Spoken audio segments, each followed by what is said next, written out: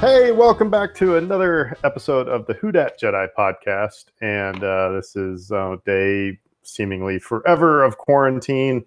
But with you, as always, I am Aaron, and I'm with Fredo and Dave from All Points in New Orleans. Say hi, everybody. Hi, everybody. Hi, everybody.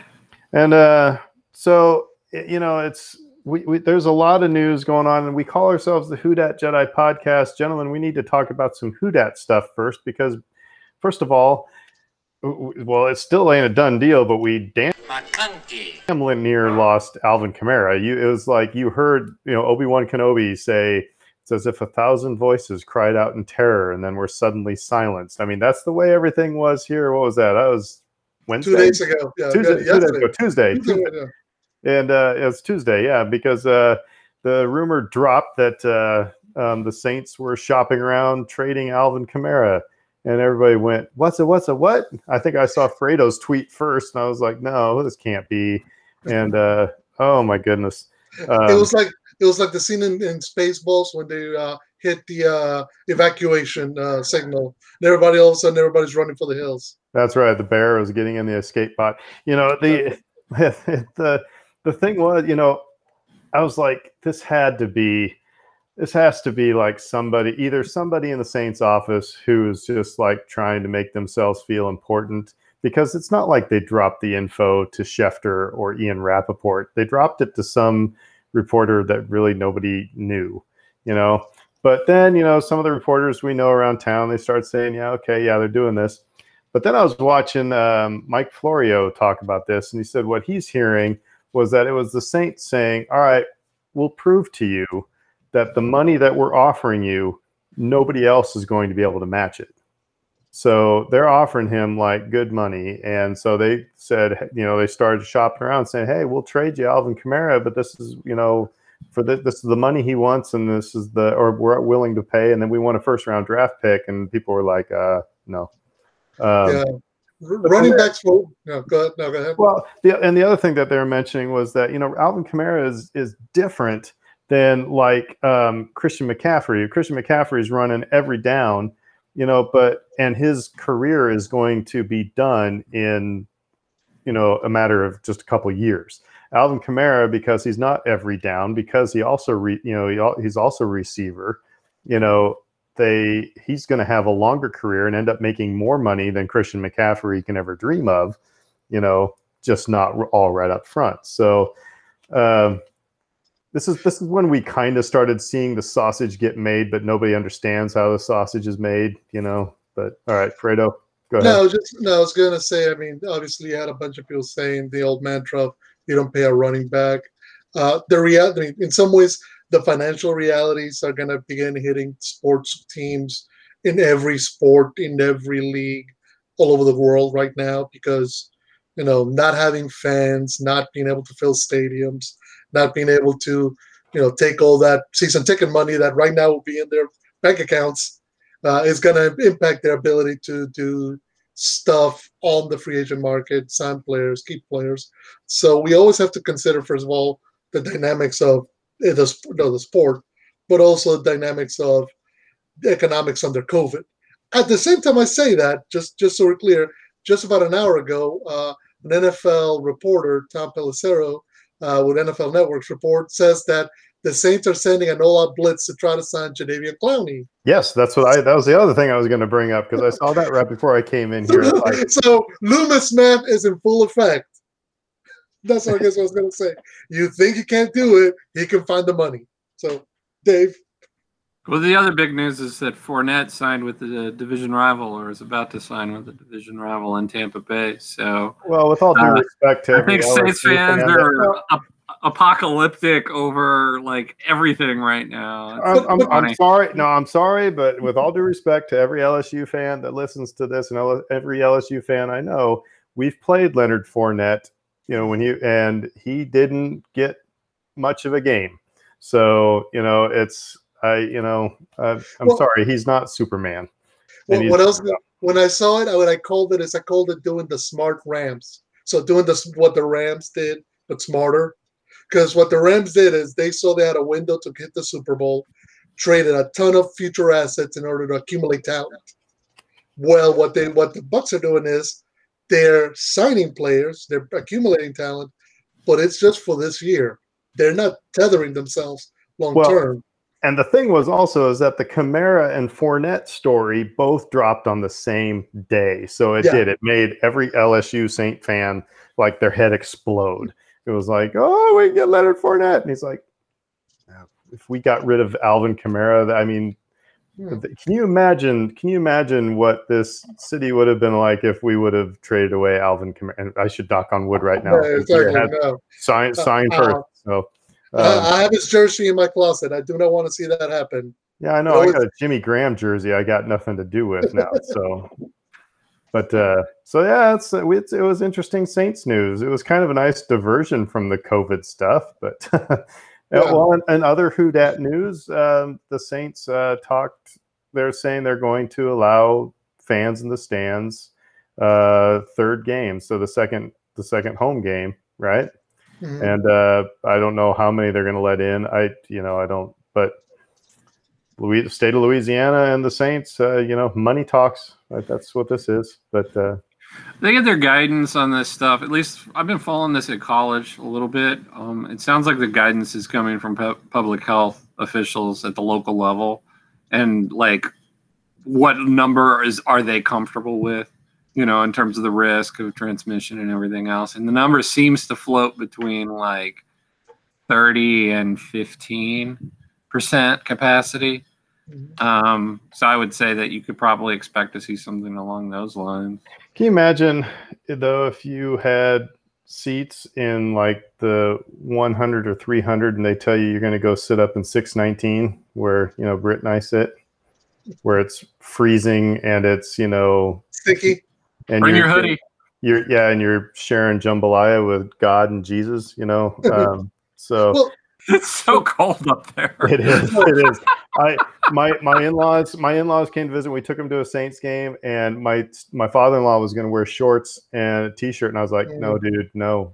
I said he's like, but it's really nice. I was like, was like 80 degrees or something like that. I said, I will still be wearing a thermal, a t-shirt over that thermal, and a hoodie and a jacket over the hoodie.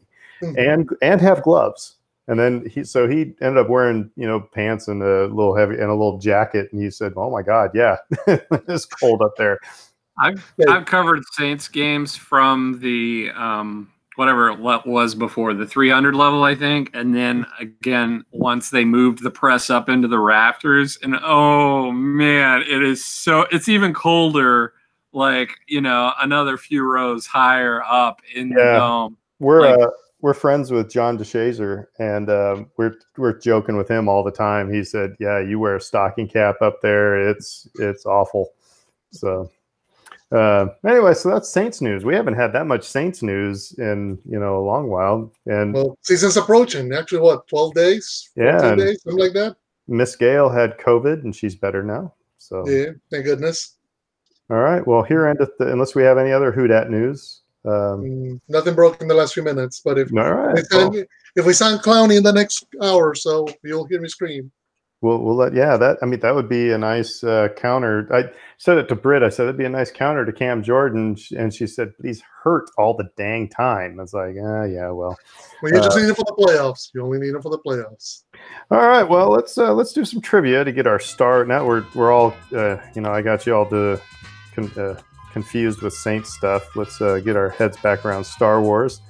All right.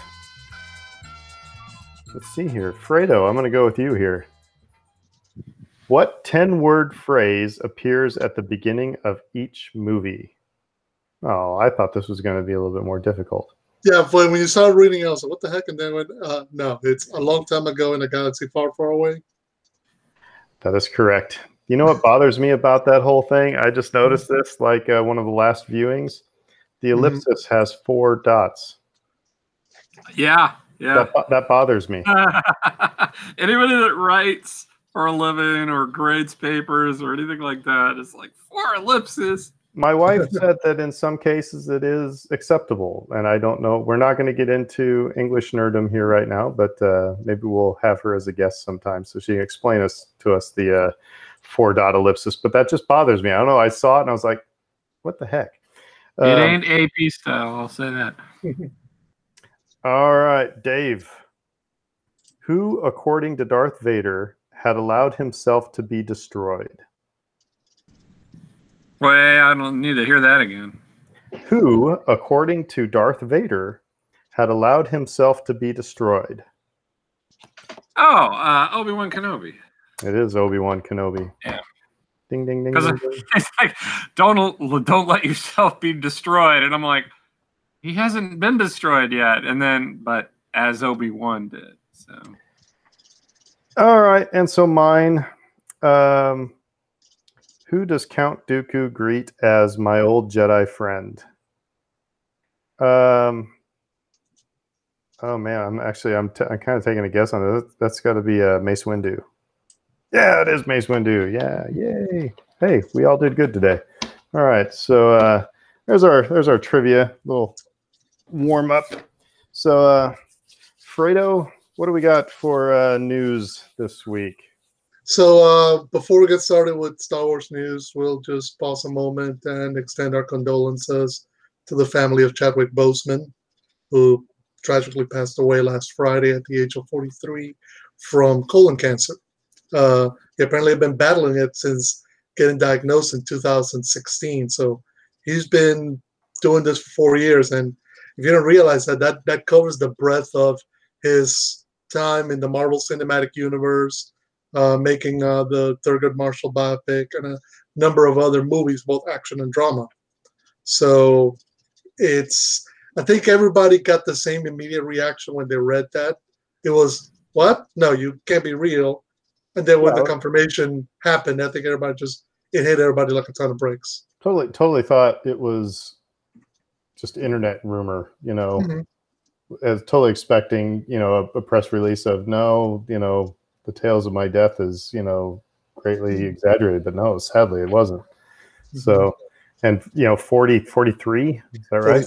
43, yeah. God, I mean, I'm 47, and every time something like that happens, it just makes me go, ugh. Make the most of your time, that kind of thing. I had the same reaction as you guys, and show our hands, though they can't see our hands on the podcast. Who watched Black Panther this weekend? Well, yeah, ABC put it for commercial free on Sunday, so I just sat and watched, and it was awesome to see. I think that was awesome that they did that, by the way. I mean, that's just for the kids and, any number of people who haven't been able to watch that movie over the last couple of years or even ever, just to see the impact of this performer and this particular performance. It's just... I remarked to somebody that I had to go back and I remember the little moment at the climax of Captain America: Civil War when he delivers the line to Zemo of, vengeance has consumed you and vengeance is consuming them in Captain Iron Man. Then it says, I'm done letting consume me. And you could see him acting every emotion that's going through that character's head at that moment. And it hits the note perfectly. And then you just realize, wait a minute, he never told anybody. Like Ryan Coogler, his director of Black Panther, had no idea. The majority of the cast of people whom he grew close to, whether it was Michael B. Jordan or Danai Gurira, had no idea. So it kind of shows you, I mean, he was still actively getting treatment for it, and then going to film sets and doing press junkets and, traveling the globe to do all this stuff. And he was still meeting all his obligations, which is why nobody knew anything. Yeah, we didn't watch Black Panther this weekend because, well, we watched it not too long ago, but also we're still addicted to Agents of S.H.I.E.L.D. So almost done with season 3. But no, my favorite, first of all, I think Black Panther is one of my favorite Marvel movies. That and Captain Marvel, those are the two that I think Brittany and I really latch onto the most. But I think he is one of my favorite characters. There's I don't know, you see Tony Stark doing the things as Iron Man for sometimes purposes, that are very selfish. You see all the characters kind of do it for, there's always a selfishness to it, it seems like, but not so much with Black Panther, not so much with T'Challa. But the things that I've been running through that are my favorite moments of his, first of all, is in Endgame when they all come out of the portal. When they whatever, I'm not going to even try to do the chant right now, but that's a goosebump moment. But then I still think about that Saturday Night Live sketch where he's on Black Jeopardy. Black Jeopardy. Yeah. Oh, Karen. Yeah, Karen's lame potato salad with raisins. Potato salad to yourself. Look, that's the thing. I remember that when everybody kept sharing. I'm like, when that initially happened that weekend, that for the next 2 weeks, everybody just kept quoting it and referencing it, which kind of tells you that it hit at the right moment in the zeitgeist. That everybody saw it and just went, I know what you're talking about, and it's hilarious. And it was perfect. People are called Karens now. Yes. Yeah, I feel bad because my mom's name is Karen, So. Luckily, she's not a Karen, so Yeah. All right, yeah. But he had so much morality and charisma. I mean, like Michael B. Jordan was just like popped off the screen, and everyone was drawn to that performance. And I remember everybody just gushing over that and talking about how sympathetic he was as a villain and everything else. But man, Boseman sold me in Civil War. Like, just this is incorruptible man who understands right and wrong. And when I watched Black Panther again over the weekend, one of the lines that just like hit me like a ton of bricks was he visited his father on the astral plane, and his father talks about being a king and how difficult it is, and he's like, it's very hard for a good man to be king. Yeah. Yeah, so I'll just mention right quick that I read an interview Ryan Coogler did with the LA Times where he mentioned that they were talking about it because he says, look, I didn't cast him. I inherited him from Civil War. So since he had been cast for that role then, he was coming on board for Black Panther. But when they started talking about the character of Killmonger and whatnot, it was actually Chadwick Boseman who came up with the idea of the line that Killmonger delivers at the end about him being buried at sea. He said, maybe, he'll want to be buried here in Wakanda, return home. And Chad was like, no, he's going to be, somebody who will not want to be held in captivity and bondage. And so that's where that line came from, talking about it with the director. And he's like, he was struck by it and just like, I have to put that in the movie. And of course it's in the movie and it's an epic final line. So it's, I will say it's, I saw the thing that's been going around. People are saying, okay, so what's going to happen with Black Panther, moving forward? Mm-hmm. And I would be totally on board with Shuri. Letitia Wright. Mm-hmm. Yeah. Right. That would, because, of what Chadwick, did for, little African-American boys, is incredible. We've talked a lot about on this podcast about representation and seeing yourself. Little kids could now see themselves as a superhero. Mm-hmm. That would be very powerful if they. But it's it's an impossible job to try to ask another young actor to step into, because you will be drawing the comparisons impossibly. Here's the thing. There's no way. Everybody could say we'll give them the benefit of the doubt. We want to do it, but it's impossible. In our minds, in the back of every fan of that movie, they'll be putting in Chadwick. How would Chadwick Boseman have done that role?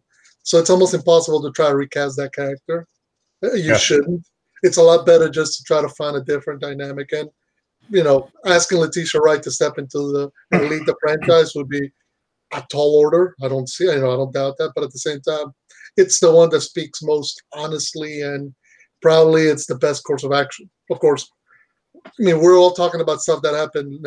This was not even a week ago, so I'm sure that whatever plans Marvel had, they got thrown up in the air, because T'Challa and Captain Marvel were meant to be the Iron Man and Captain America of this iteration of the Marvel Cinematic Universe. They were going to lead it. And that's gone now. Yeah. So okay, so no easy transition from that to out of that story, but I'll try. So I'll mention a couple of quick release dates that got announced this week. First of all, the biggest one was Mandalorian Season 2 was confirmed by Disney Plus to premiere on Friday, October 30th.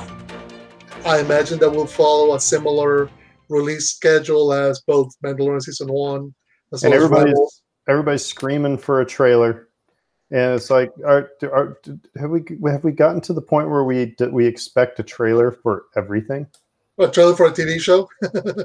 I mean, you can put a couple of ads, and I'm sure we'll get a few. But here's the thing: we know what the Mandalorian is. We're gonna get it. It's not even a question of if we're gonna get it. We're gonna get it. You know, what people want to see is they want to see: am I going to see Ahsoka? Am I going to see Rex? Am I going to see Boba Fett? Am I going to see all these rumored things? And I think if Disney was smart, it's like, no trailer. I mean, here's the thing: do we need to? If they don't put a trailer, will you not see it? If they don't? But yeah, no, I'm not watching. But yeah, it's like that's my point. Is that it's going to actually make people like I just can't wait for the 30th now. But so nobody listening to this needs a trailer. You know what I mean? But yeah, it'd be nice. They're going to have to release some marketing material at some point. So I'll do it in their own due course, and that's fine.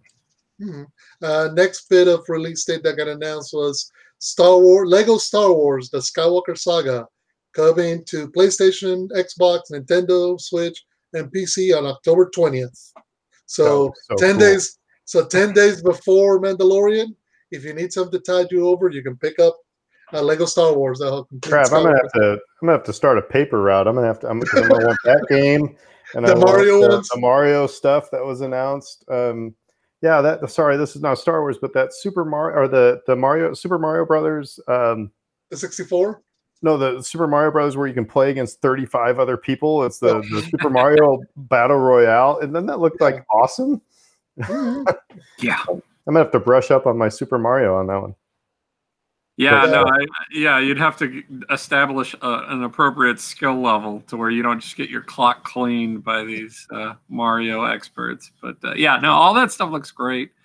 I'm surprised, like most about Lego Star Wars, because I think like I'd been kind of scouting it, and most release dates were showing up as like end of the year or next year.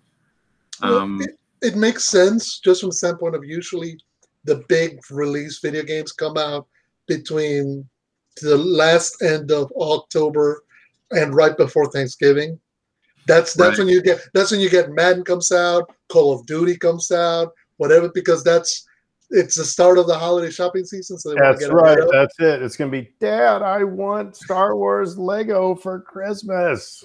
Or it's like, I want Star Wars Lego, and the parents can say, well, Christmas is coming up.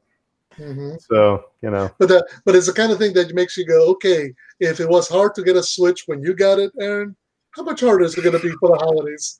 Apparently then there's a new version coming out, so as always, Aaron's going to be one generation behind on the video game console, but you'll be on point for a few months. Whatever. Yeah, so, you'll have one. You won't have to be running from Target to Target. Because I was in Target the other day, there were none to be found. So hey, by the way, I figured I'd look, but I didn't see any. I was at the Target in Metairie, and they did have them actually. Last time I was there. Ironic, but anyway. And then I think we've all been watching this, and this again, not Star Wars, but I think we need to dedicate part of an episode coming up to the Netflix series High Score. Oh yes, we do. We've said we've been talking primarily Star Wars on this podcast, but we've always said that it's going to be other stuff as well. We've talked about Marvel, but that's a series I think we need to talk about, and just because I was kind of taken surprised by a few things there. But I watched the first 2-3 episodes after Dave recommended it, and it's really cool, and it's interesting just listening from the people who how the ideas came from stuff like Pac-Man comes out of a pizza, that kind of thing. You're like, okay. Yeah, you look at a pizza and there Well, it is. And the lawyer that inspired Kirby. And then the thing for me was that Miss Pac-Man, for example, came out of somebody basically hacking Pac-Man to make different levels because they got tired of the same maze, and so they hacked it and made it different. Then they ended up getting hired by Midway to create a game. So all right, we'll create Miss Pac-Man. Yeah, it was those three guys who were dropouts from MIT, and they're like they were kind of making their ends meet by buying video game machines and just sticking them in the dorm rooms. Problem is, you're talking about MIT, so everybody was figuring out the patterns of how to beat the games. So basically, they were the very first modders, I guess. They took a game, adapted it, and they're like, "Oh no, we need to keep getting this money," and we're not. So the last episode, they talked to the guys who created Doom, and that is a fascinating story. Oh, yes, it is. Anyway, well, that's another episode coming up. So, and then last bit of video game release date is coming September 8th. Star Wars Journey to Batuu for The Sims 4 is going to be released for PC, and it's a game pack, so it's an expansion pack of The Sims. But you get to play as your very own character around Batuu, whether it's for the Resistance, the First Order, the Scoundrels. You get to experience the park and get to interact with characters like Kylo Ren and Rey, and you'll be able to get your own lightsaber and droid. So it's very much it's coming for PlayStation, Xbox, and Steam, so PC. So if you want to expand no idea how much it's going to cost, but I imagine since the expansion pack, it's going to be an interesting way to keep that game alive. It looked fun. Like a lot of people were talking about that. People that can't afford to go to Disney World, so if you can't go to Batuu, like, well, here's your opportunity, So it's kind of a nice thing for that. Yeah, I mean, and that's the thing. Like it's perfect for a video game like The Sims, where it's less having to do with objectives and goals. It's more having to do with the experience and interaction. So something like that, where it's okay, you get to experience Batuu and get to talk to Kylo Ren, or get to get your own BB unit, that kind of thing. It's gonna be fun for the people. And then you saw they're finally coming out with the legacy lightsabers for Ahsoka. Yes. And they're gonna change colors. Yep. So it's gonna be interesting. Saw Ashley Eckstein actually showing that off on Instagram. Instagram, right. So anyway, okay, so moving to the next set of story, and actually, okay, maybe kind of bring it back to the more serious. There was an interview that John Boyega did for GQ. Well, it was GQ UK, so the British GQ, and they got into a number of topics, including his activism with Black Lives Matter, the now famous speech that he did, his history, his life growing up as a child of immigrants from Nigeria in the UK. Kind of his big break with Attack the Block, and getting picked up by to play Finn. But there's a couple of quotes that I want to just kind of bring up because they deal primarily with how some of the thoughts that we've had regarding the sequel trilogy and how it developed. Because so I'll just go straight from the article. It says, "What I would say to Disney is do not bring out a black character, market them to be much more important in the franchise than they are, and then have them pushed to the side. It's not good. I'll say it straight up." So the article says he's talking about himself here, about the character of Finn, who former stormtrooper who wielded a lightsaber in the first film before being somewhat nudged to the periphery. He's also talking about other people of color in the cast, such as Naomi Ackie, Kelly Marie Tran, and Oscar Isaac, whom he calls his brother from Guatemala. He says, quote, "Like you guys knew what to do with Daisy Ridley. You knew what to do with Adam Driver.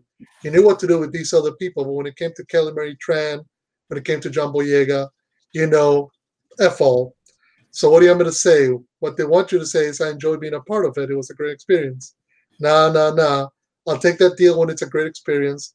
They gave all the new ones to Adam Driver, all the new ones to Daisy Ridley. Let's be honest, Daisy knows this, Adam knows this, everybody knows this. I'm not exposing anything." End quote. So yeah, I don't know that any of us like, there's a few different ways that we could approach, those comments, and I think we're all very sympathetic to John's point of view. I also don't think like we're in a position to necessarily comment in a way that a bunch of black folk here talking about these racial issues. Like it's kind of like it would be silly for us to get too deep into it. Right. But like one of the thoughts that I immediately had with this was, which is one of the biggest critiques of Revenge of the Sith and the prequel trilogy, which was how Padme's character got done dirty. Mm-hmm. And like for a lot of women that was problematic, and for a lot of people that were sympathetic to women that was problematic. And I think like this can kind of fall under the same sort of umbrella for the sequel trilogy. He was marketed, in a certain way that you would think he would be a major player. And it didn't really unfold that way. And, they should have the creative license to do what they want, the filmmakers, but they had 3 movies to, give him some meat to sink his teeth into, and they didn't do it. So the first thing that came to my brain here is, and I'm saying this in a room, I've given Lucasfilm a lot of money because of just collecting random Star Wars crap. And so I'm if there's a shill for Lucasfilm, it's probably me, but this confirmed what I've said on this podcast a gazillion times. This actually just amplifies the problem of the sequel trilogy, which was the writing. I'm not going to say that, I'm not going to point fingers as who is to blame, but the fact, the way JJ ended that first movie caused Ryan to have to write his movie a certain way, which then and so the way Ryan ended that movie JJ had to, create something kind of out of nowhere. So it's amplifying the fact that there was no collaboration at all when they were creating these 3 movies, and that whoever was supposed to be maybe overseeing that, they either gave them too much autonomy or can't do their job worth a damn to wrangle these people, because somebody has to be sitting there and saying, yeah, Ryan, I get it, but we had this plan for John, and I guess that does that mean that Disney and Lucasfilm had a bigger arc in mind for John Boyega? John Boyega says it does, and so but nobody else has told me otherwise. So I have to believe that he did. They told him and they told us there was going to be this bigger arc. But the way that these 3 movies were put together, there was no place for that character to go. And then we're introduced to Rose in The Last Jedi, which was an awesome character, and I love her, but it was like, but JJ comes in and has to put in more characters, and the more people you put in a room, the less you're going to get noticed. And I still say they should have kicked the original 3 characters, Carrie Fisher, Harrison Ford, and Mark Hamill, out the door after that first movie, because when you bring in those 3 into the room, that glow is going to, cast a shadow over everybody. So, I don't think the more I think about it, the more, like I said, just it was so here's, like I said to you guys, here's the consequences of not having, a traffic cop at Lucasfilm, and again, if you are going to hire me as a musician for your party, get it. It's like, hey, I'm the musician. I know my music. I know how to entertain a crowd. But you know what? Dave's the one's going to say, but Aaron, I hired you and you're going to play Brown Eyed Girl every 10 minutes because my kid likes Brown Eyed Girl and it's their birthday. So you're going to play it. That's what Lucasfilm needed. And they didn't have it. It was just like, we got J.J. Abrams. Yay, write your story. We got Rian Johnson. Yay, write your story. And oh, crap, we got to fix this now. So anyway, I'll shut up now. No, I was going to say, because two things. First of all, we always got to remember that particularly for Rise of Skywalker, That movie got built on the fly. It was literally being assembled as they were taking off because of the way that things fell apart between Lucasfilm and Colin Trevorrow. That said, the bigger concern or the bigger Again, that is a Lucasfilm problem. No, exactly. Because you have to bring back JJ, you give him no time. But the bigger issue here, and it's one that presents itself a lot of times, is when you don't have sufficient voices and people of authority of color in the creation stage. First you hired 3 white dudes to write and direct these movies. Okay. Yeah, the story group, though, is pretty diverse. But my point is, JJ's coming in and he's coming with his own ideas and he's going to favor them. Rian Johnson came in with his own ideas and he's going to favor. And look, I'm not saying you have to be a black person, only a black person can write for a black character. That's not what I'm saying at all. Just like I, as somebody who's Hispanic, Latino, of Nicaraguan descent, I'm not the only person to be able to write for somebody of my ethno group. At the same time, though, when you start the process with only a particular demographic or a particular set, the natural inclination is going to be, let's favor the characters I like. Which characters does JJ like? Rey and Kylo. So he's given them the bulk. Which characters did Ryan, Kelly, I was going to say, Rose is a Rian Johnson creation. And there was always the apprehension of that, when JJ came back, well, he didn't really like Rose. He didn't have anywhere for her to go. So he just kind of pushed her to the side. But he's also creating, and then he's giving more meat to the Rey aspect of the story. Because what's interesting is you had the 3 characters. You had you had Rey, you had Finn, you had Poe at the start of Force Awakens. And they all get their own storylines in Last Jedi. But by the end of Rise of Skywalker, Finn is a glorified second banana. He's the comic relief. If you want to compare it to another fantasy sci-fi property, he's what happened to Gimli in Lord of the Rings. He just becomes a comic relief for that movie. Poe gets demoted to a guest starring role in that movie. He's in it, but he's not doing much of anything that doesn't happen. I mean, yeah, there's a scene in the car with what's her name, with Zori Bliss. Yeah, with Zori Bliss, where you learn a little about him. But again, they're both subservient to Rey's story at this point. So when John's saying all these points, is what he's saying is, where was my story? I mean, the very first shot that anybody ever saw of new Star Wars was Finn rising out of the sands of Jakku, stunned and scared. And at that moment, we went, "What? What's going on here?" And he had an arc in Force Awakens, which tells you, hey, JJ liked this character. He had something to say about his character. He had his whole storyline that he took through when he went on his quest with Rose in Last Jedi. No, that was the same arc as in The Force Awakens. Exactly, the same arc as The Force Awakens. So it doesn't even count as a storyline. And then what does he do for Rise? What's he say? What does he do with Rise of Skywalker? Not much anything. He's along for the ride. All of a sudden, he's a Jedi. I mean, so he's not even a Jedi, but not on film. Yeah, but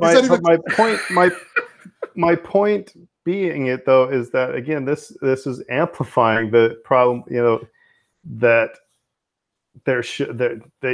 Lucasfilm shot themselves. They only have themselves to blame on this, But again, it's like I get that a director, writer should be able to write the story. You like I said, you hired me to write a story, but I'm thinking back to when the days of Bach and Mozart, when you had a patron, you wrote music. Handel wrote music, the Royal Fireworks for a boat party.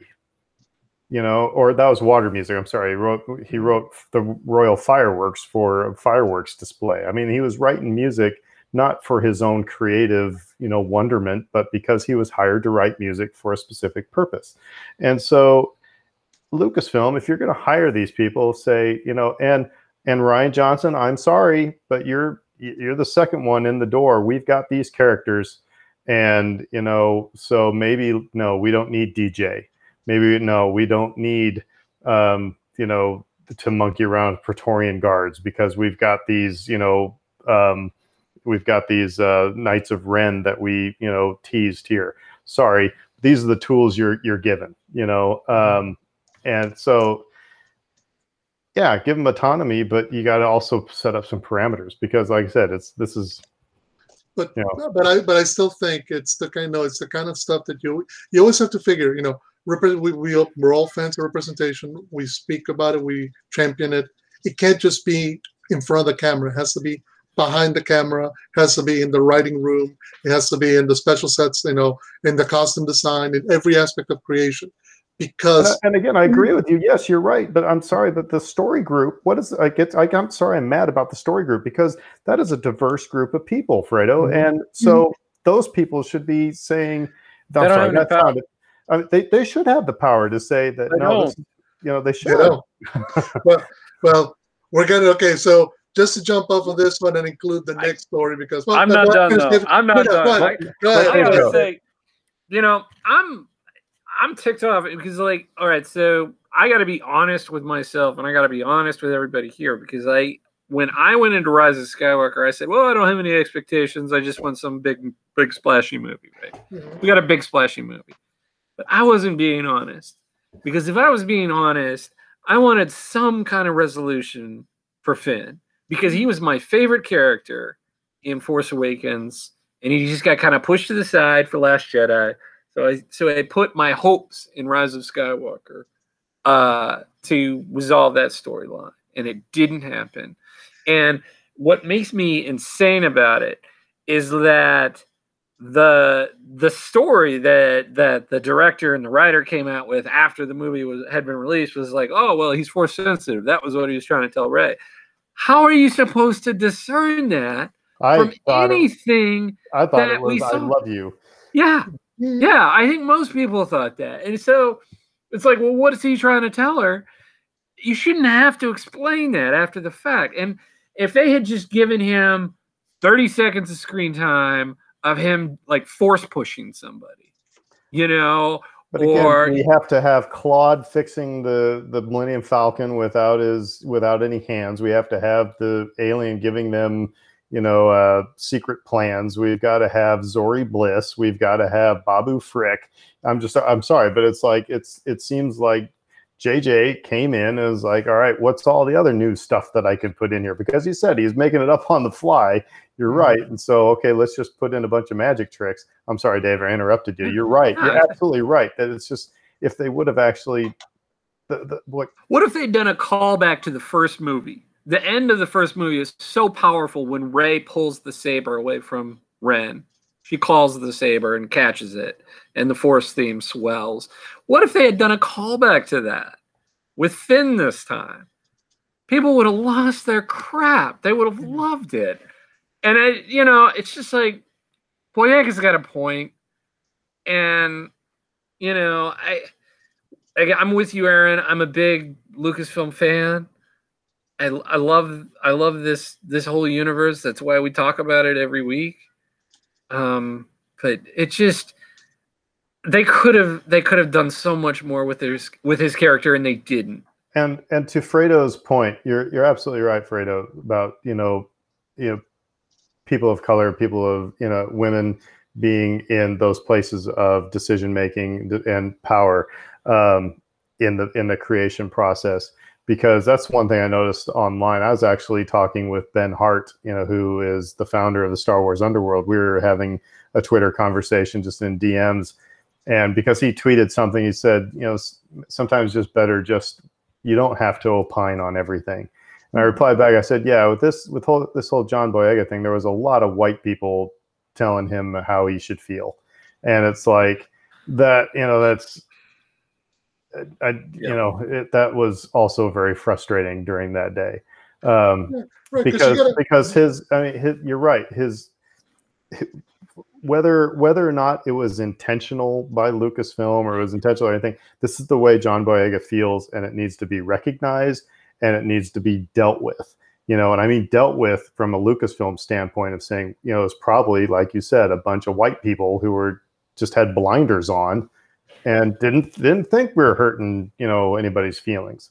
And that's the way it happens. you know. Well, And I'll say one other thing. I don't think John would have brought this up in the way that he has if he hadn't have heard that kind of feedback from fans. yeah, no, and just to say right quick, because I mean, you got to think about. I mean, put yourself in his shoes. He got the opportunity of a lifetime. Think back when the very first trailer drops, and the first thing that we see afterwards is his own reaction, jumping over his own couch, high-fiving his friend, going, "Come on, let's go." I mean, he's elated by it. He's excited by it. This is, his life is going to change forever because of it, and it has, in ways both positive and not so positive. So he has every right to feel the way he does because of the way that things shaped out. But and then recognizing those feelings are correct, are correct for him because he has a liberty like to stand up to say, "Look, you told me I was going to do this. I came in and did this, and it didn't come out that way." That doesn't mean that the movie's bad. That doesn't mean that he's not grateful for the opportunity. Which the other thing is he gets a lot of backlash from people whenever he criticizes some aspect of it. And I'm like, he has every right to speak about his experiences. Everybody wants to hear what he says. Everybody wants to hear, "Oh, it was a wonderful experience. It was great. I love these people." And on a personal level, I'm sure he loves every member of the cast and crew. But that doesn't mean that his experience was so tremendously positive that it overrides the stuff that happened to him at the end. The fans telling him how to react, I suspect a lot of that comes from a point of view of them desperately wanting that relationship to be good. They want the relationship between Boyega and Lucasfilm to be good so that he can reprise the role. And so I think that's where that comes from. Because if he's out here bashing Lucasfilm every other week, at some point they're just going to say, "To heck with this guy." Well, but listen to the man's feelings. He has a right to speak his mind. And you can't tell him not to do that. What this does to Disney is it makes all of their progressiveness look forced and look intentional in a bad way, like performative. Thank you. That's the word. Yeah. And when I worked at Google, one of the first things they taught us was, they said, assume positive intentions. So if somebody, it's like somebody sends you an email, don't read into tone or anything. Or if somebody does something, your first, it's kind of like what I learned when I was a band director from somebody said, be nice first, right? So like I said, you'd like to think that Disney wouldn't do that just to be performative, but this is what it makes it. That it certainly now makes the room smell that way. So, Fredo, I'm sorry, you were going to say something. No. I was just gonna, just add because it's regarding the fans. I mean, I hope that is. Unfortunately, some of the fans know, fan bases as big as Star Wars are varied, and a lot of people come at it from points of views that you and Dave and I would not agree with. It's same thing as being a Saints fan. There's Saints fans, who you'll cheer with Sunday afternoon, and Monday morning you'll come out and you'll read something from there and go, "I can't believe we share the same planet." So you're right. That's the reality.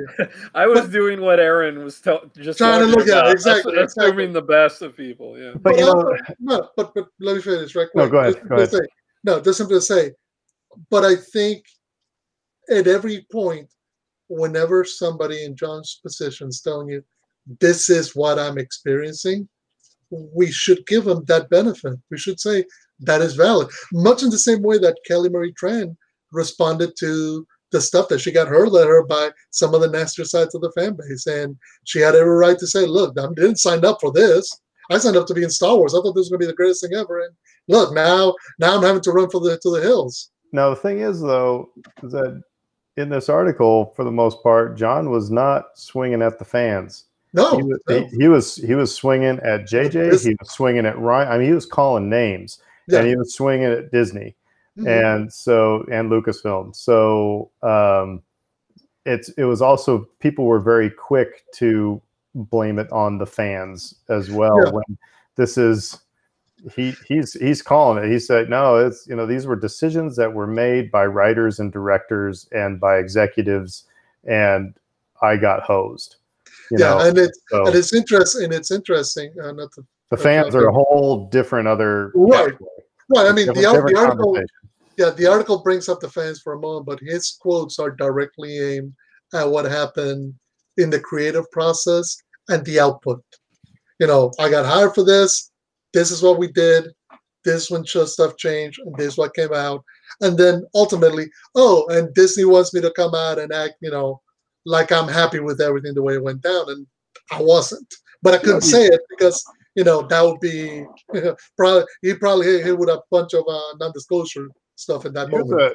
Here's a fun little project that if Brittany Williams and Daniel Jose Older are listening, maybe it'd be fun to reverse engineer the sequel trilogy, and let's start with The Rise of Skywalker and then start writing backwards so that we can make a storyline instead of starting at The Force Awakens and trying to write our way forward. What would it be like to take, knowing how this thing ends, okay, now how did we get here in a more logical sense? That just might be kind of a fun quarantine thing to do.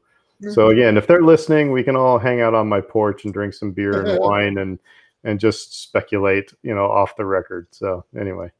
So so not to cut this off, but moving real quick, actually speaking about women in positions of power, because Kathleen Kennedy did a major interview for The Wrap, I believe. Yeah, it was for The Wrap a couple of weeks ago. So they got into it with her regarding The Mandalorian and Baby Yoda and all the other stuff that came in there. But then they also start discussing the future of Star Wars because, you know, Mandalorian and Kenobi and Cassian Andor are the primary stuff that's coming out.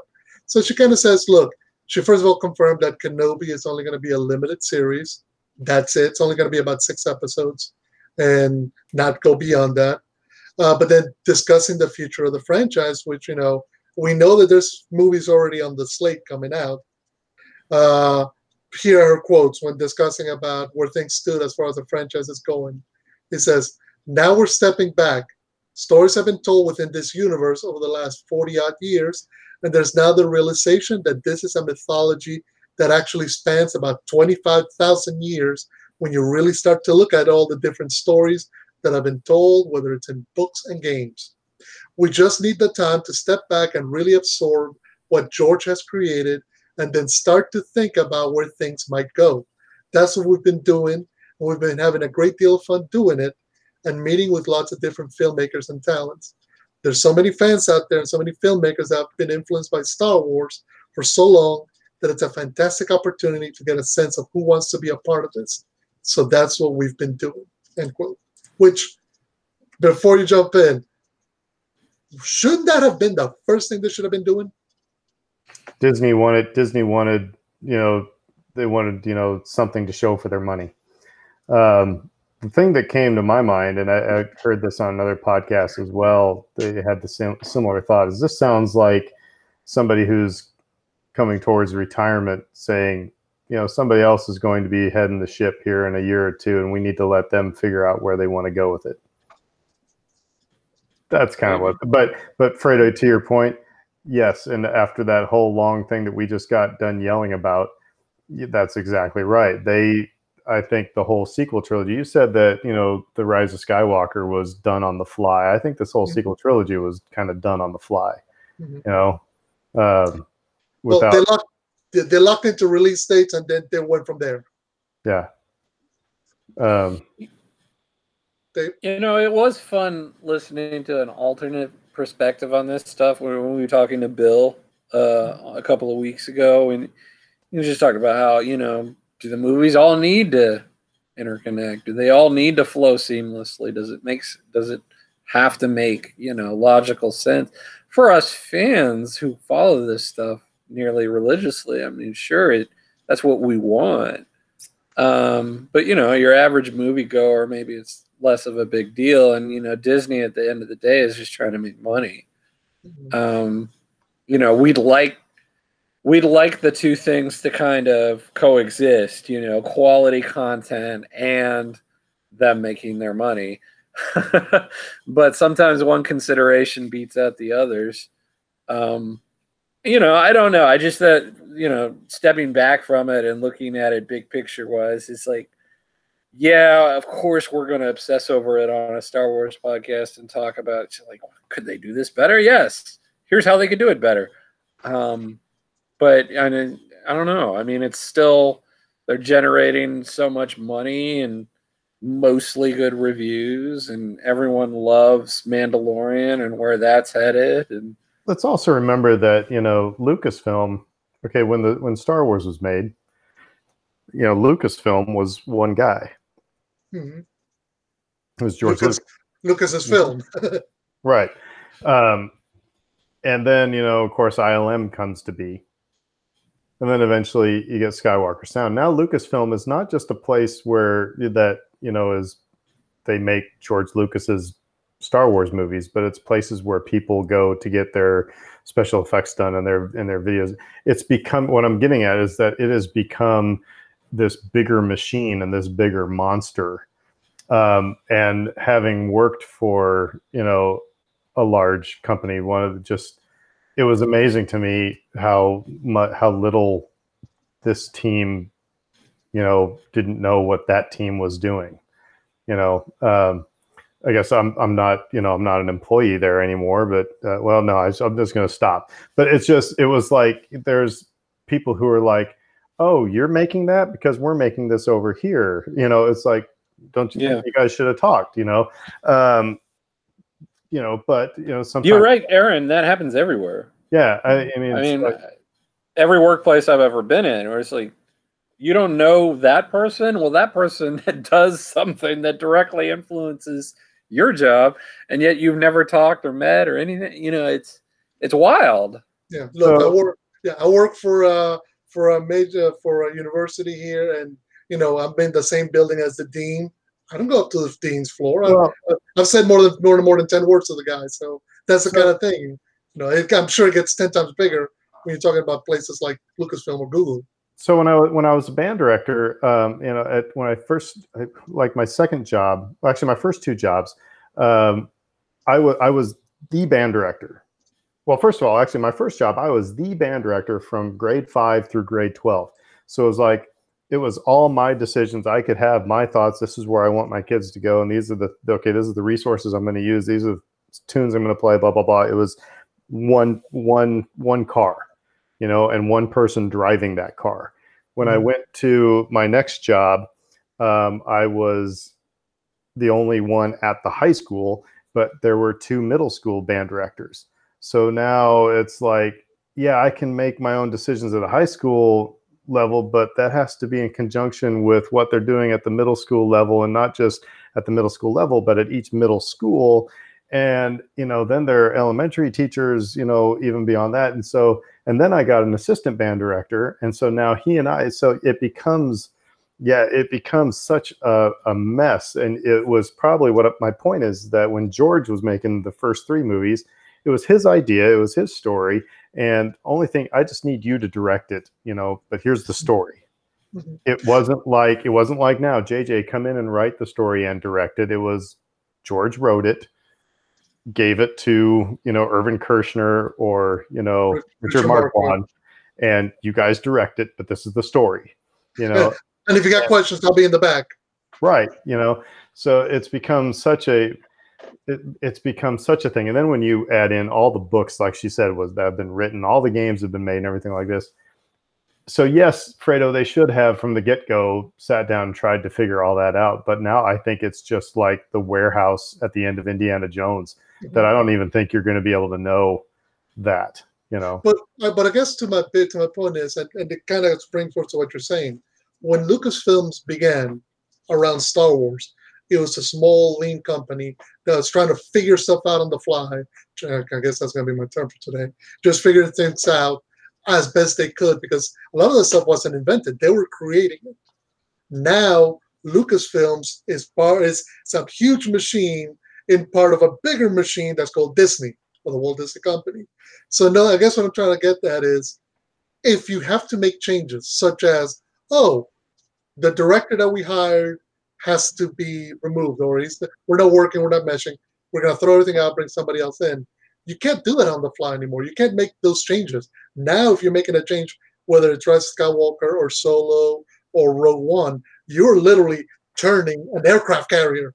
You're But trying however, to do it where that kind of worked, though, it worked better with Solo because Kasdan was the one that wrote it. They just needed to get somebody behind a camera to direct it. You know, that's where it got thrown off in the sequel trilogy, at least with The Rise of Skywalker, is because they were tied. It was tethered to the other two. I mean, you're Solo getting by itself. Right. I think what Lucasfilm needs to focus on not is just absorb all the things that George has done and, you know, and try to figure it all out. They need to decide what is it that we do well and what is it that we want to keep doing well. And I think they're becoming almost, and I often thought about this back in the 90s with LucasArts and with, you know, everything else. It's like they started to become jack of all trades, master of none. Mm-hmm.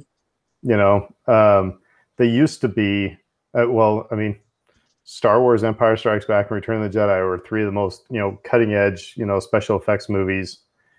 You can't say that about a Star Wars movie anymore.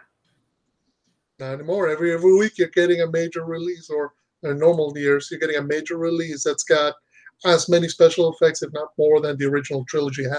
So now maybe you could say then, you know, it's they really had a handle on storytelling, unlike other movie franchises, you know, but you know, they've kind of lost their way on that one a little bit. You know, as far as a multi-movie story arc, I mean, each one of Force Awakens is a great movie. You know, Last Jedi is a great movie. Rise of Skywalker, it's fun. But I mean, they're good stories, but they just don't work. So I think Lucasfilm needs to, again, figure out what is it that we want to do and to be the best at. I think they're starting to do that. I mean, like in the sense that they see Mandalorian as just like this unqualified success, and they're leaning into that, the lessons they've learned from that. Figure out a way. That was a stable project from the get-go, though. You know what I mean? I'm sorry to interrupt you.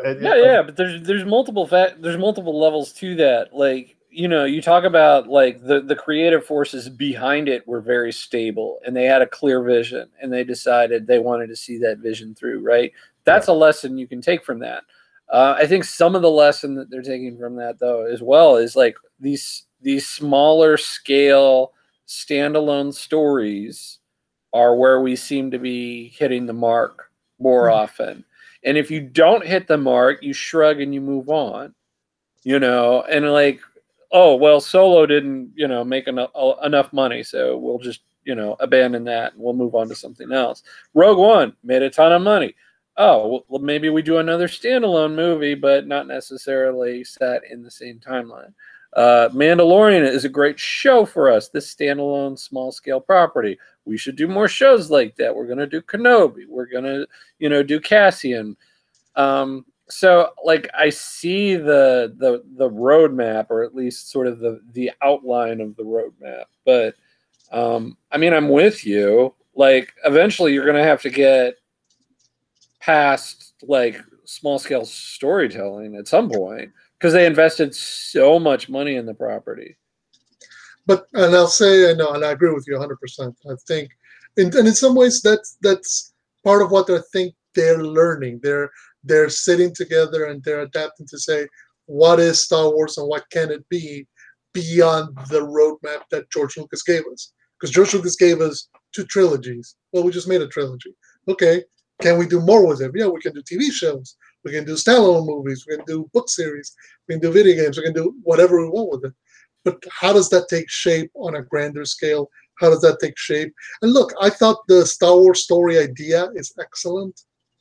They dumped it after Solo, which I don't get, because it gave them an opportunity to kind of go off script, if you will, kind of do something unique and different. You're not tethered to, oh, geez, if this doesn't tie all stuff together, we got to figure it out in the next movie. If you want to do a next movie, if, say, for example, if the cast of Rogue One had lived through that movie and we wanted to tell another story with them, they could have done it. You know, there's nothing saying you can't, but the point is, you're not bound by, oh, no, this is part of a larger saga. In some ways, I think part of what Kathleen Kennedy was saying is the idea of we can now close the chapter on saga telling. and we can just start going off and telling all kinds of different stories. She's talking about 25,000 year period. That's the Star Wars mythos, so to speak. So you can go to the High Republic and go to the Old Republic. You can go further into the future than we've ever been. So you're not tethered now to, okay, we at some point we got to bring back Chewbacca, the Millennium Falcon, R2, 3PO, those kinds of things. You can go wherever you want. But what does that look like? And I think that's the, when you're presented with so many options at the buffet, you don't know where to start first. And I think that's what they're kind of trying to figure out. Yeah, I think it's what I just started. My mind started wandering a little bit, but it got me to the question of, again, we've tackled before, is how do you know it's a Star Wars movie? Mm-hmm. And to me, yeah, and I think that's what Lucasfilm needs to grapple with is, and that's what Kathleen Kennedy was saying, is what makes Star Wars, and that's a tough thing to wrestle with, even for the people who have created it. But yeah, you're absolutely right, though. That's what they should have been doing at the get-go. It seems to, again, reverse engineering. It seems to me that it's like, all right, here's a Star Wars trilogy should be one movie in 3 parts. What are those 3 parts, at least the bullet points? What are we hitting on each one of those? And then if you stick to the story, then everything else is going to work. You're not going to have a situation to make John Boyega feel the way he feels. You're not going to run into, like I said, the painting into a corner type of a deal, because you're going to see the path ahead of you. It seemed like they were just getting in the car and driving. It's like, all right, we're in Shreveport. All right, which way should we go now? Let's go that way. And then you drive until you run out of gas. Where are we? We're in Oklahoma City. All right, well, where do we go now? Let's go that way. And then you drive until you run out of gas and you're at that place. That's the way the sequel trilogy feels. Whereas the original trilogy and the prequel trilogy feels like you can tell where this arc is going. Or this whole road trip is going. So anyway, I agree with most of that, but I will say this too. Like, we said this like when we were ranking the movies. If you stick the landing, I'm going to forgive a lot of what comes before that. Big time. And they didn't stick the landing. They just didn't. And so yeah, but it's tough to stick the landing when the person who's supposed to be spotting you throws a medicine ball at you. We can talk. Yeah, I mean, we can talk about all the reasons why that movie didn't work. They're rushing through it. They didn't have a good plan. All these things, but it's like at the end of the day, if that movie had been good and had a satisfying conclusion to our main characters' arcs, it's football, man. We would have loved it. Winning solves all your problems. It's like if your team is winning, nobody cares how many times you fumbled. Nobody cares how many penalties you got. If you won the game, you're the best. So you're right. You're absolutely right on that. And I was just going to say right quick, and perhaps one of the harder parts for Star Wars and Lucasfilms to manage is they're not the only game in town anymore. Used to be, when the movies came out, they were Star Wars and everybody was trying to copy them. Now you have Marvel, you have DC, you have Lord of the Rings, you have Star Trek, you have all these other properties that are doing quality work that are challenging them. And so if they don't, they're going to get juxtaposed against. Everybody did it. We've done it. In the same year Rise of Skywalker comes out, Avengers Endgame comes out, and we're saying, hey, this one did it better, that kind of thing. And that's only going to amp up the pressure on them to be forward thinking. Another topic for another podcast would be did Marvel set themselves up to fail in this phase 3 that is coming out, or phase 4, whatever, this next set of are people going to be as hyped for this next set of movies as they have the previous? But anyway, that's for another time. We'll see. But anyway, that's it for the news, and that was a lot of news. That was a good discussion, though. That was fun. I got fired up. I didn't swear once. I don't know. All right. Well, so tonight, our main topic for tonight is just something we were kicking around. There was a YouTube video that went around of deleted scenes that should have stayed in, deleted scenes from the saga, and it kind of got us talking about, what do we think about these deleted scenes? And actually, we had a kind of interesting discussion even today. It's like, how do you get, how do you have a discussion of like, wow, this scene, Dave and I were kind of disagreeing a little bit. It's like, this scene this really sucked. It's like, how do you have a discussion about that? Because obviously George thought it sucked because it was removed from the movie. But it's like, it's just, but there are some, scenes get cut because either for timing or they've already, and that's one of the things I struggle with. What we're going to be doing is we're going to be going through our favorite, or we're doing our favorite deleted scene that we maybe could have said, yeah, this should have stayed in, for each trilogy. We're not going to go each movie, but for each trilogy. So this is going to be an abbreviated version. And then we'll have at the end of it a little bit of a potpourri of if you have one that like really stinks that you want to, point out, or, and I guess that was the thing that was struggled for me, is that a lot of the scenes that are deleted, they're cool, but they figured out a way to get that same information out in a more expedient way, right? There's a quicker way you can get people from point A to point B. So it's kind of tough to say, yeah, that seemed to be great, because if you put it in the movie, then then does that mean the other one goes away where they tell us that information? It's my problem actually with putting in the Han and Jabba scene in A New Hope, because all that information is the conversation between Han and Greedo. Right. It's like the exact same conversation, but the only reason we put in Jabba the Hutt is because he wanted to put in Jabba the Hutt. But now that it sticks out like a sore thumb, because it's like, we already heard this, we already heard this same dialogue. So anyway, but we're going to be going, like I said, through each trilogy and our favorite deleted scene. So I guess who wants to start this one out? Anybody want to volunteer their first one? So we're in the original trilogy. I guess I'll go ahead and do okay. All right. The one I want is the one of Luke Skywalker putting his lightsaber together in Return of the Jedi? in Obi-Wan's hut. First of all, Dave, have you read, or either one of you read Shadows of the Empire?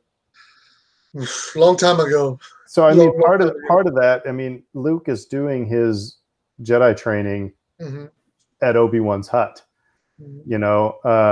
and then I want to think, I don't know if I'm making this up. I'd have to go look into, maybe I should look in the Return of the Jedi novelization. I believe that, I mean, they talk about this, the same thing, but that just seems to me to be would have been a really interesting thing. And I don't think it would have taken away from the surprise where Luke's about ready to get pushed in the Sarlacc pit and the lightsaber comes flying out of R2-D2, because you would have been going, even though you would have seen Luke put his lightsaber inside R2 in Ben's hut,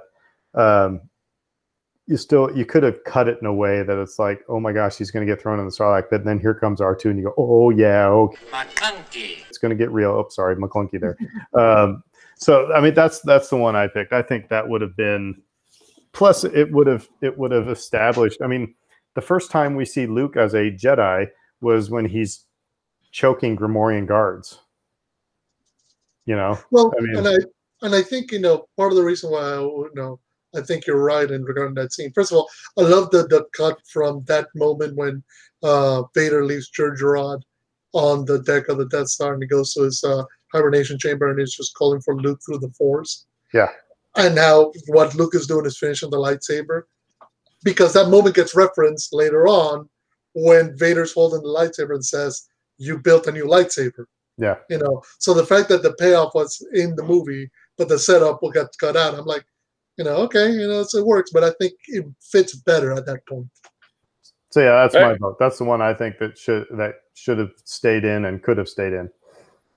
Dave, I hope we're not. Yeah, I hope we're not boring here, because that was the same one for me. And there's two things going on there. I like the where you talked about like referencing his Jedi powers and sort of seeing that he has progressed at this point. And like, for us, when we watched it, we were much younger. We were looking for some excitement in the theater. And all we'd seen to that point was just sort of Vader hanging out on a star or on the Death Star. And then, after that, it was just some people talking, and then C-3PO and R2-D2. C-3PO and R2-D2 walking through the desert. There's just, you're kind of itching for something interesting to happen at that particular moment in the movie. So I think that it would have really added something on that level. And also, I agree with you about spoiling the surprise and how it really wouldn't have, because I read interesting. I think it was an interview with Ian Fleming, or it was somebody affiliated with the Bond series, and like they were asked about the ejector seat in particular from the car back in the day, and it was like, I didn't want us to reveal that early in the movie, but they were exactly right that you do that because you tell them what to expect, and then the excitement comes in the eventual reveal, the anticipation. It's kind of like Hitchcock, you're waiting. The anticipation is what gets you. So you're like, this is going to happen. This is going to happen. And then you get to see it happen. And it makes the audience feel like they're in on something. They're smart, and all these things. There's a lot of good reasons to do it. So yeah, I mean, like, that was just good. It was good. It's the runaway favorite for me. Okay. So for me, actually, I'm going with Empire. The scene between Luke and Leia in the medical center after he gets out of the Bacta tank. It's only a small moment. First of all, two things. Lucas and Leia are talking, and they almost kiss before C-3PO comes and interrupts them, which I love the fact that C-3PO is blocking everybody from kissing Leia. No, I was thinking the same phrase, but I was going to say it out loud. Okay. Yeah, well, I make sure of myself. The rooster blocking, yeah. Yeah, exactly. But also, it sets up the payoff of the kiss later on when Han and Chewie show up. The bigger point, though, is this is when Luke tells Leia that he's going to have Fredo just wants more incest in his Star Wars. That's what he wants. Look, Game of Thrones ruined me. But sorry. No, actually, no. The reason why I do want this scene added is because Luke tells Leia he's got to go to Dagobah to train, and Leia gets upset with him, gets mad at him because it's like, wait a minute, Han just told me he's got to run off to go pay off his debt to Jabba the Hutt. Now you're telling me you got to run off to go do your Jedi stuff. It's like, when do I get some loyalty around here? So I think the line she says is like, I'd have better luck just going down the hall and getting some loyalty from the Wampas. Which, that moment, in the movie in and of itself is good for what it does. But I love how it highlights their reactions to stuff in the sequels. Because that's the same thing they do when stuff goes to heck in a handbasket.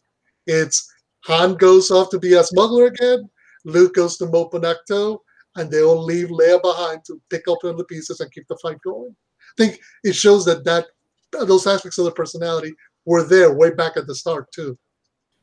Yeah, I'd actually forgotten about that scene. That is a good choice. That actually would have created some nice tension, because it always seems like, all right, I'll see you guys later.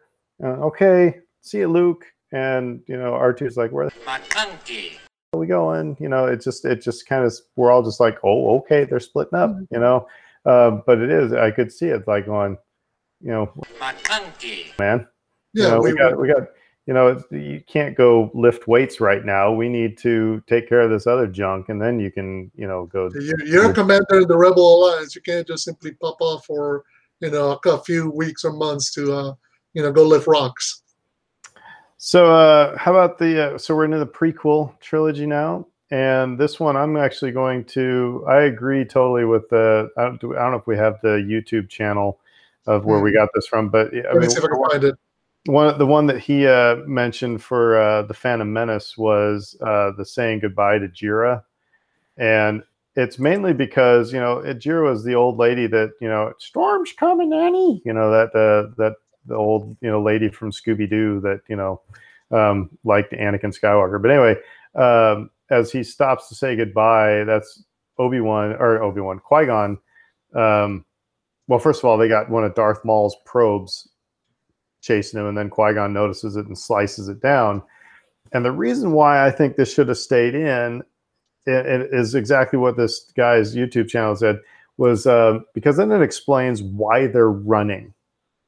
Because they leave Shmi, and then the next thing you see is they're running, and Anakin's like, Qui-Gon, sir, slow down. I'm like, yeah, why is everybody running? And then all of a sudden you see Darth Maul, but they don't tell you why they had to start running in the first place. And seeing this droid would have made the audience go, oh crud, they're being followed. And then it makes sense for them to be running through the desert. So I'm going to agree with the gentleman on YouTube on this one. The YouTube channel is called AdAd Chat. So anyway, so yeah, I'll throw that link in. So I'm stealing his, but he was right on the money on that one. It was because that was just one of the awkward why are they running moments. And then of course you start fighting with Darth Maul and you don't care. But to begin with, it was kind of unsettling. So Dave, what's yours for the prequel trilogy? I have several, so I'm going to have some honorable mentions maybe later. But the one to me that jumps out more than any is when Anakin and Padme visit her family on Naboo in Attack of the Clones.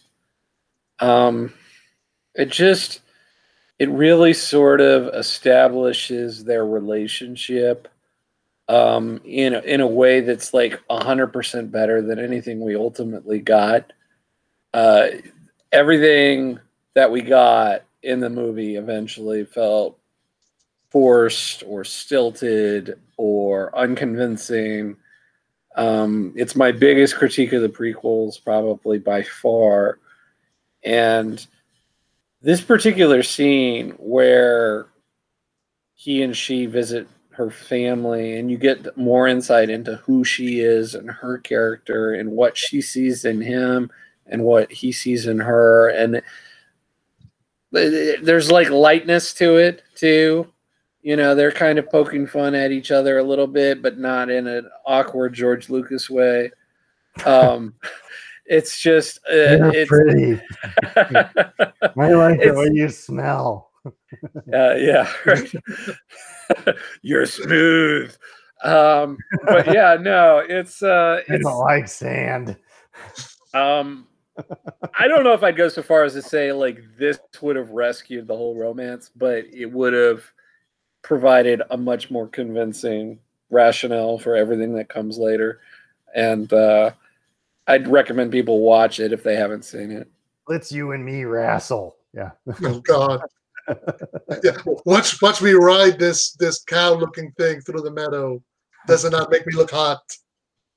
Anyway, so John Williams should have totally like stole the Little House on the Prairie theme like during that moment when they're in the meadow on Naboo. Anyway, go ahead, Fredo. So for me, I'm gonna go to Revenge of the Sith. And it's actually three little scenes that kind of make one big one. And it's kind of the subplot about building the alliance, the Rebel Alliance, that takes place between Bail, Padme, Mon Mothma, and a few other senators. So there's a few little meetings that happen during the middle of that movie that give you the idea that this is the beginning of the birth of the alliance. And in a movie that's crying out for poor Padme to do something productive and proactive, to not just be waiting for Annie to come back or to get news from Annie that he's turning to the dark side before she has to shuffle off the mortal coil. The idea that she's still actively involved, that little subplot feels more in tune with the Padme that we saw in Clone Wars. Do you think it was removed because George read the feedback of there's too much politics going on in the prequels? Do you think he got a little gun shy? Because I agree with you. That was like, I think that I like that scene, and I wish it would have stayed in. I was actually one of those is like people who would complain about too much politics in the prequels. It's like that's what these movies are supposed to be about, folks. Right. It's political intrigue. Sorry, it's all the president's men, but in Star Wars, but I wonder if it was just like, no, we've gone too far down this rabbit hole. I don't know. No, I think that would have worked well. And realistically, given what we know of the plot, because I mean, Palpatine's plot is all designed around becoming the victim of the Jedi and positioning himself with emergency powers to become the ultimate power broker in the galaxy. So the idea that Bail Organa, Pat Benatar, Mon Mothma are recognizing this, and they're like, well, we don't know how we're going to go forward with this until it's too late. And then they go, okay, we're going to have to do something, behind everybody's backs in order to put it together. I think would have lent some meat to those political moments, because otherwise they just throw away. Here, showing you, no, people were recognizing the threat that Palpatine was. Unfortunately, it wasn't the Jedi, but it was being recognized and it was being seen. Because ultimately, I mean, Revenge of the Sith is about how dictatorships and fascism takes over a democracy, and the idea that everybody just ignores it or doesn't see it is not true. So I love the idea that here we have these characters recognizing the danger, trying to stop it, and then trying to find a way to combat it. Cool. So on to the sequel trilogy. Mm-hmm. And I'm glad I get a start, because this is the scene that of all the movies that have been released, this is the one that they should have gone with. And I'm mad at Rian Johnson for not using this version. This is the alternate confrontation between Phasma and Finn at the end, and I'm going to actually play it. So, but I think with our previous conversation of how Finn got shoved off, this would have given so much more momentum into his arc and given him more of it just was a much better scene. So here we go. Here is and I believe it is called Phasma Squealed Like a Whoop Hog. Yeah. So disobedient, disrespectful, traitor! You call for order. You beat us down. But when your shiny neck was threatened, you squealed like a whoop hog. The evidence blew up at the base, but you and I know the truth. When I put a gun to your head, you shut down Starkiller shields. Now, what would your troops do if they found out?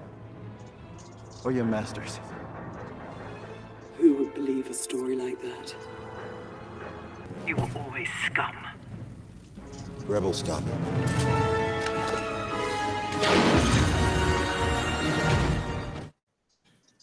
Yeah, I think I like that one better. Oh my God, it's so much better. It's and if everybody, if you haven't seen it, you need to go on. You can go on YouTube, obviously, and find it. But it's in the deleted scenes on the DVD as well, and the Blu-ray. It because she's surrounded by the 4 stormtroopers, and they start looking at each other like, "Oh wow, this did really," and so she wastes them. It was a much. It's like I said, it put much more power into Finn's character there. So. And I just think it should have stayed. It should have stayed. And I don't know why. Yeah, we're talking if you're shaving 30 seconds off of a movie. So I don't know. I'd have to listen to Rian Johnson's explanation, but I don't know. Yeah. Well, I guess if we're good on that, I'll go ahead and give my So. For me, it's when in A Force Awakens, when Kylo finds the Falcon and boards the Falcon, and he kind of has his own Luke moment on it. It's like when Luke in Last Jedi gets on the Falcon, he's sitting there and he's sort of reminiscing and he's looking around and taking in the memories. And I like that Kylo had that little moment on the Falcon as well. It adds a little bit of symmetry to the 2 movies. It adds a little bit of symmetry to those 2 characters. Humanizes him a little bit better.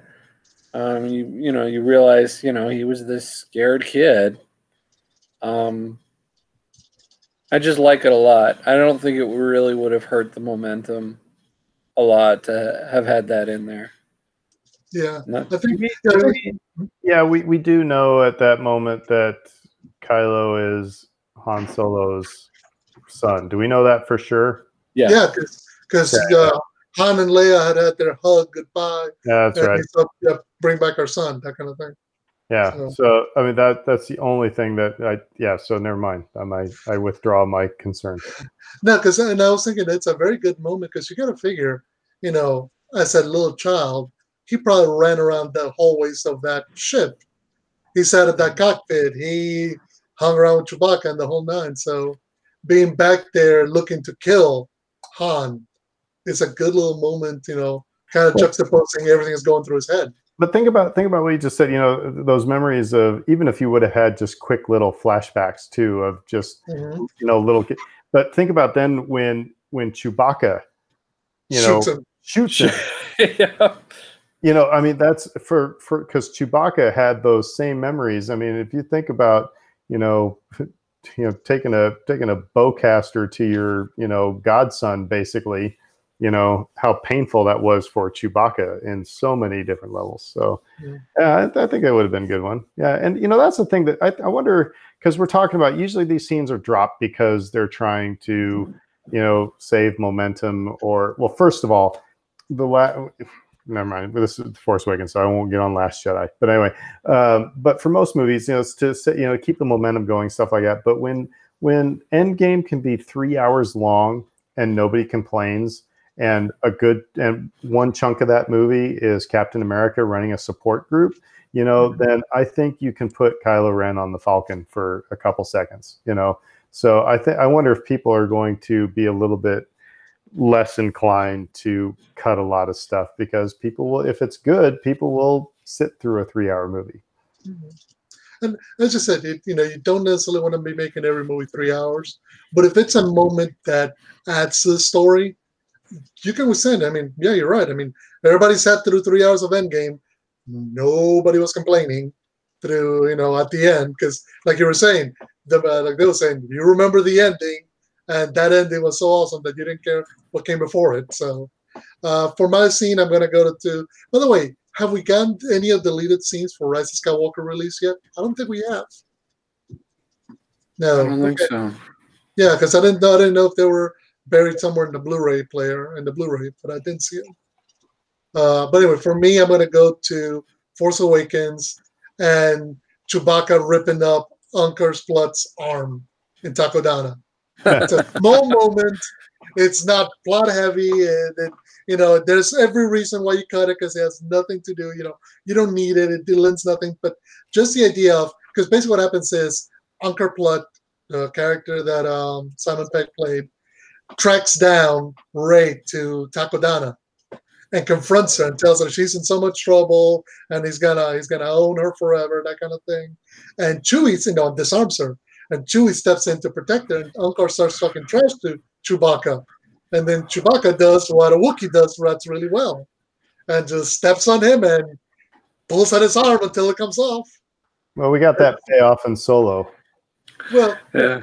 So that's just it. I know we saw it in Solo, but I just think it would have been so perfect, because first of all, it's showing you that Rey it's building kind of a tribe, so to speak. It's building people around her to support her, and I'm just imagining everybody just squealing and screaming at the sight of Chewie just ripping up somebody's arms after that threat got introduced 40 some odd years prior.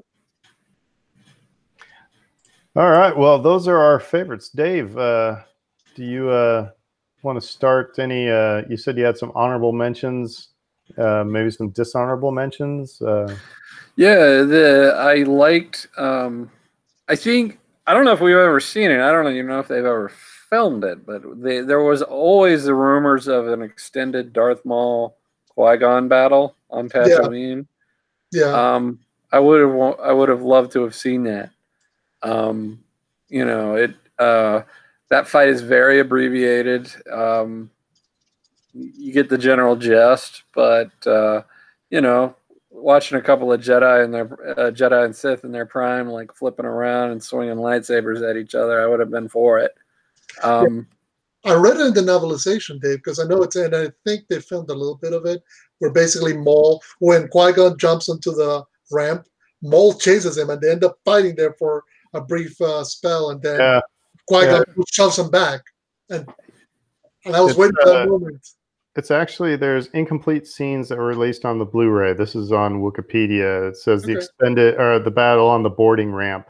Extended fight with Darth Maul on Tatooine, including Darth Maul jumping onto the ship's platform with Qui-Gon before falling off. So, yeah. Yeah. I mean, I would have loved that. I think it would have been, again, unnecessary, but... We've been waiting for 15 years to see lightsabers. I would have eaten it up. Yeah. Yeah, that was our payoff moment. Like I remember watching the movie for the first time. I'm like, that's it? And so that would have been given us a little bit more prior to Duel of the Fates at the end. And then another thing from that video that I liked,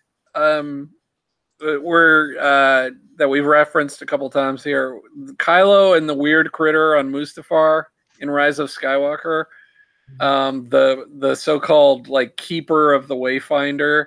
Oh, the spider baby. Yes. I am not sure how I felt about the prosthetics and the pictures that it surfaced about all that, but like, dude sold me on it. I would have loved to have seen that.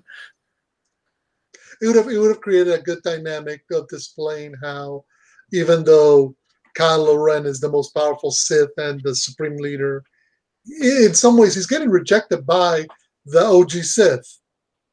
He's wearing their colors, he's repping their game, but they're not saying, "Oh, you're not one of us," which is an interesting dynamic for him because they're opposing him.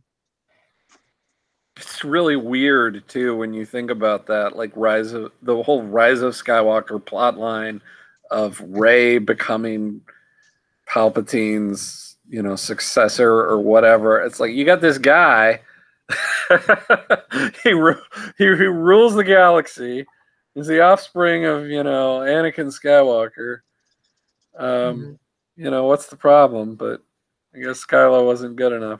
So, what about deleted scenes that thank God they deleted them? I'll start this round just real quick, and that is Anakin's fight with Little Greedo.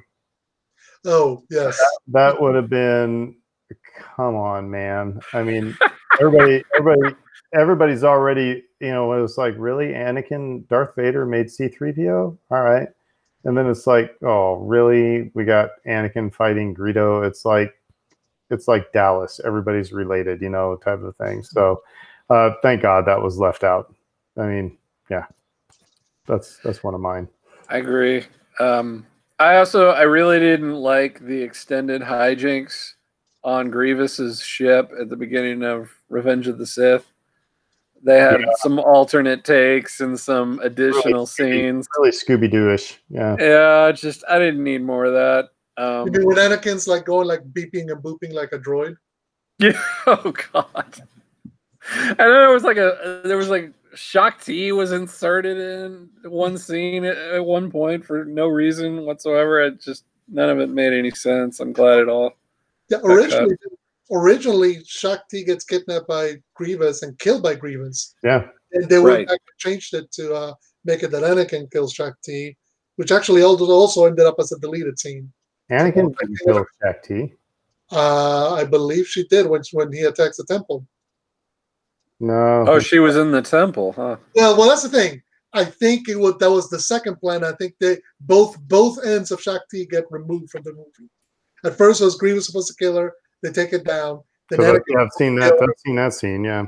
Right. No, it's. I think both end up getting deleted. So it's something where they had a plan to kill her and they just never did. So I was going to say in terms of an honorable mention. There was actually where is it? I'm trying to remember. Actually, no, I'll skip the honorable mention. I'll say the big one that I think I'm glad they cut is Tashi Station, which we haven't talked about yet. I would agree with you, and that's probably a controversial one because everybody's like, there are big scenes. We all grew up with these Mhm. These 'Cause every- scenes we all saw and swore to God was in the original release that never was. Every Star Wars book and magazine that came out between 77 and 80 had all those still images of Luke talking to Biggs, Luke looking through his viewfinder, looking at the battle above, Yep. wearing the poncho, wearing the hat. So we all think we saw it, but in some ways, looking back there, sometimes you go like, well, you're not impacting the pace. This is one instance where the pace really would have been impacted by adding all those scenes. Yeah, it would have Yeah, been very just much. so slow. Mhm. The other one I wanted to mention was C-3PO's trick. I think that's what they called it at the beginning of Empire Strikes Back, where he rips the sign off the door, and apparently there's they've got wampas stored. Yeah. In the base for some reason that, again, they don't really explain that. It's a funny little thing, but I think it would have interrupted the flow of Well, you would have had to have the scene where the Wampas invade the base, and that looks Right. awful. It Yeah. looks horrible. Everything they did with the Wampa, except for in the special edition, or just the shot of the face that they did in the original movie. That was the only good stuff with the Wampas. But when they invaded the base, it just looked bad. So yeah, it would have made no sense to have 3PO rip off the sign, if he didn't know Wampas were in there. But yeah, you're right. It's just kind of goofy. I mean, if it's a goofy moment, you get a Snowy opening the door, a white arm coming out, grabbing him by the head, dragging him in. The door closes, and the other two guys behind him are like, "What the heck?" And that's it. It's very much as a beat from a comedy movie. Like it looks better. And I think that might have gone over, across the line with Irvin Kershner saying I needed humor without gags, and that kind of is a gag. Mhm. So, yeah. So, like I said, I think it's tough to argue with. Another one that I think is an honorable mention is the one in Return of the Jedi when the Emperor gives Jerjerrod, or whatever, however pronounce his name, the order to blow up the moon. And he said, we have battalions down there, we have our people down there. And it's like, too bad, so sad. And it's that it gets into that conflict of, you're given an order when you're in the military. Do you have a moral obligation to, ignore a bad order? But I think that would have just, as much as I think that would have been cool, it would have taken you into you just would have gone off into a tangent and forgotten about, the other stuff that was going on, and had to contemplate that, like, yeah, should people ignore orders? Then, oh crud, they just blew up the Death Star. So Right. Because they cut it in between the space battle, and at that moment, really looking at one dude thinking, pondering ethical dilemmas is not really what you want to see as TIE fighters and X-Wings are flying through the superstructure of the Death Star. I'm sorry, it also kind of sticks out, like it would have stuck out like a sore thumb, because the Empire was all about following orders. Nobody disobeyed the orders. So anyway, go ahead, Fredo. Now, I was going to say the other moment from Jeddah that I wish I had put in honorable mention was when Vader flies back from the Super Star Destroyer to tell the Emperor that Luke is on Endor, and Jerjerrod confronts him at the door saying, and like all smug, like, you're not supposed to be here. And Vader just chokes him, moves him out the way, and just walks in. It's a small beat, but I love those little moments that kind of hint at his relationship with the Imperial officers, because that then leads to when the Palpatine tells Vader, "I told you to wait on the command ship." And you're like, okay, so you don't need it, but it's just, I always love little moments like that kind of show the contempt that a lot of the Imperial officers have for Vader, and the fact that it's returning kind, that he doesn't care for it either. All right. Well, that was a kind of a fun trip down memory lane. So if you have your favorite deleted scenes, or scenes that you're, say, thank the maker that they left out, let us know on Twitter, on Facebook, wherever, either Who Dat Jedi podcast official feeds, or either one of us, just if you follow us personally, we'll always take a few minutes to talk Star Wars during the day. It happens on the reg. So that's right. I just said on the reg. Lucy just barked at me for, being kind of douchey there. So as well as you should. As well as you should. But you can find us our podcast on Podbean, on Apple Podcasts, on Google Podcasts. You can follow us on Facebook and Twitter. And I think that's about all the places you can find us. By the way, on just a side note, I am excited about the Mario games that are coming out. I think we mentioned that earlier. But like I said, I'm really getting quite addicted to my Switch. But Dave, I saw, were you playing the original Punch-Out? Oh yeah. I finally beat the silly thing. I guess that I will never forget. I'll never forget when I actually beat Mike Tyson in Mike Tyson's Punch-Out. It was like 7:30 in the morning, and I'd woken up I remember sitting there on the ottoman playing it, and I beat him, and I screamed. I'm sure I woke up everybody in the house because I gotta beat Mike Tyson. Dave. My wife was on a work call, so I was like, I gotta be like silently screaming, but very much the same reaction internally, because it's such a relief if you're ever able to pull that off, because it's one of those video game feats that just, it's like pie in the sky. Is it ever gonna happen? And it finally happened for me at the age of 43. There you go. So hope everybody's finding ways to, like us, to keep yourselves sane during this pandemic. And I hope you all have a great long weekend. I hope you're able to have a great long weekend. It's a holiday on Monday. If you don't have to work, enjoy the day. If you have to work, I'm sorry. Maybe come down with something and call in. Who knows? But until then, we will see you next week. And until then, we'll say Who Dat? Who Dat? And sign Alvin Kamara, please, Sean Payton. But we will talk to you guys next week. McClunky.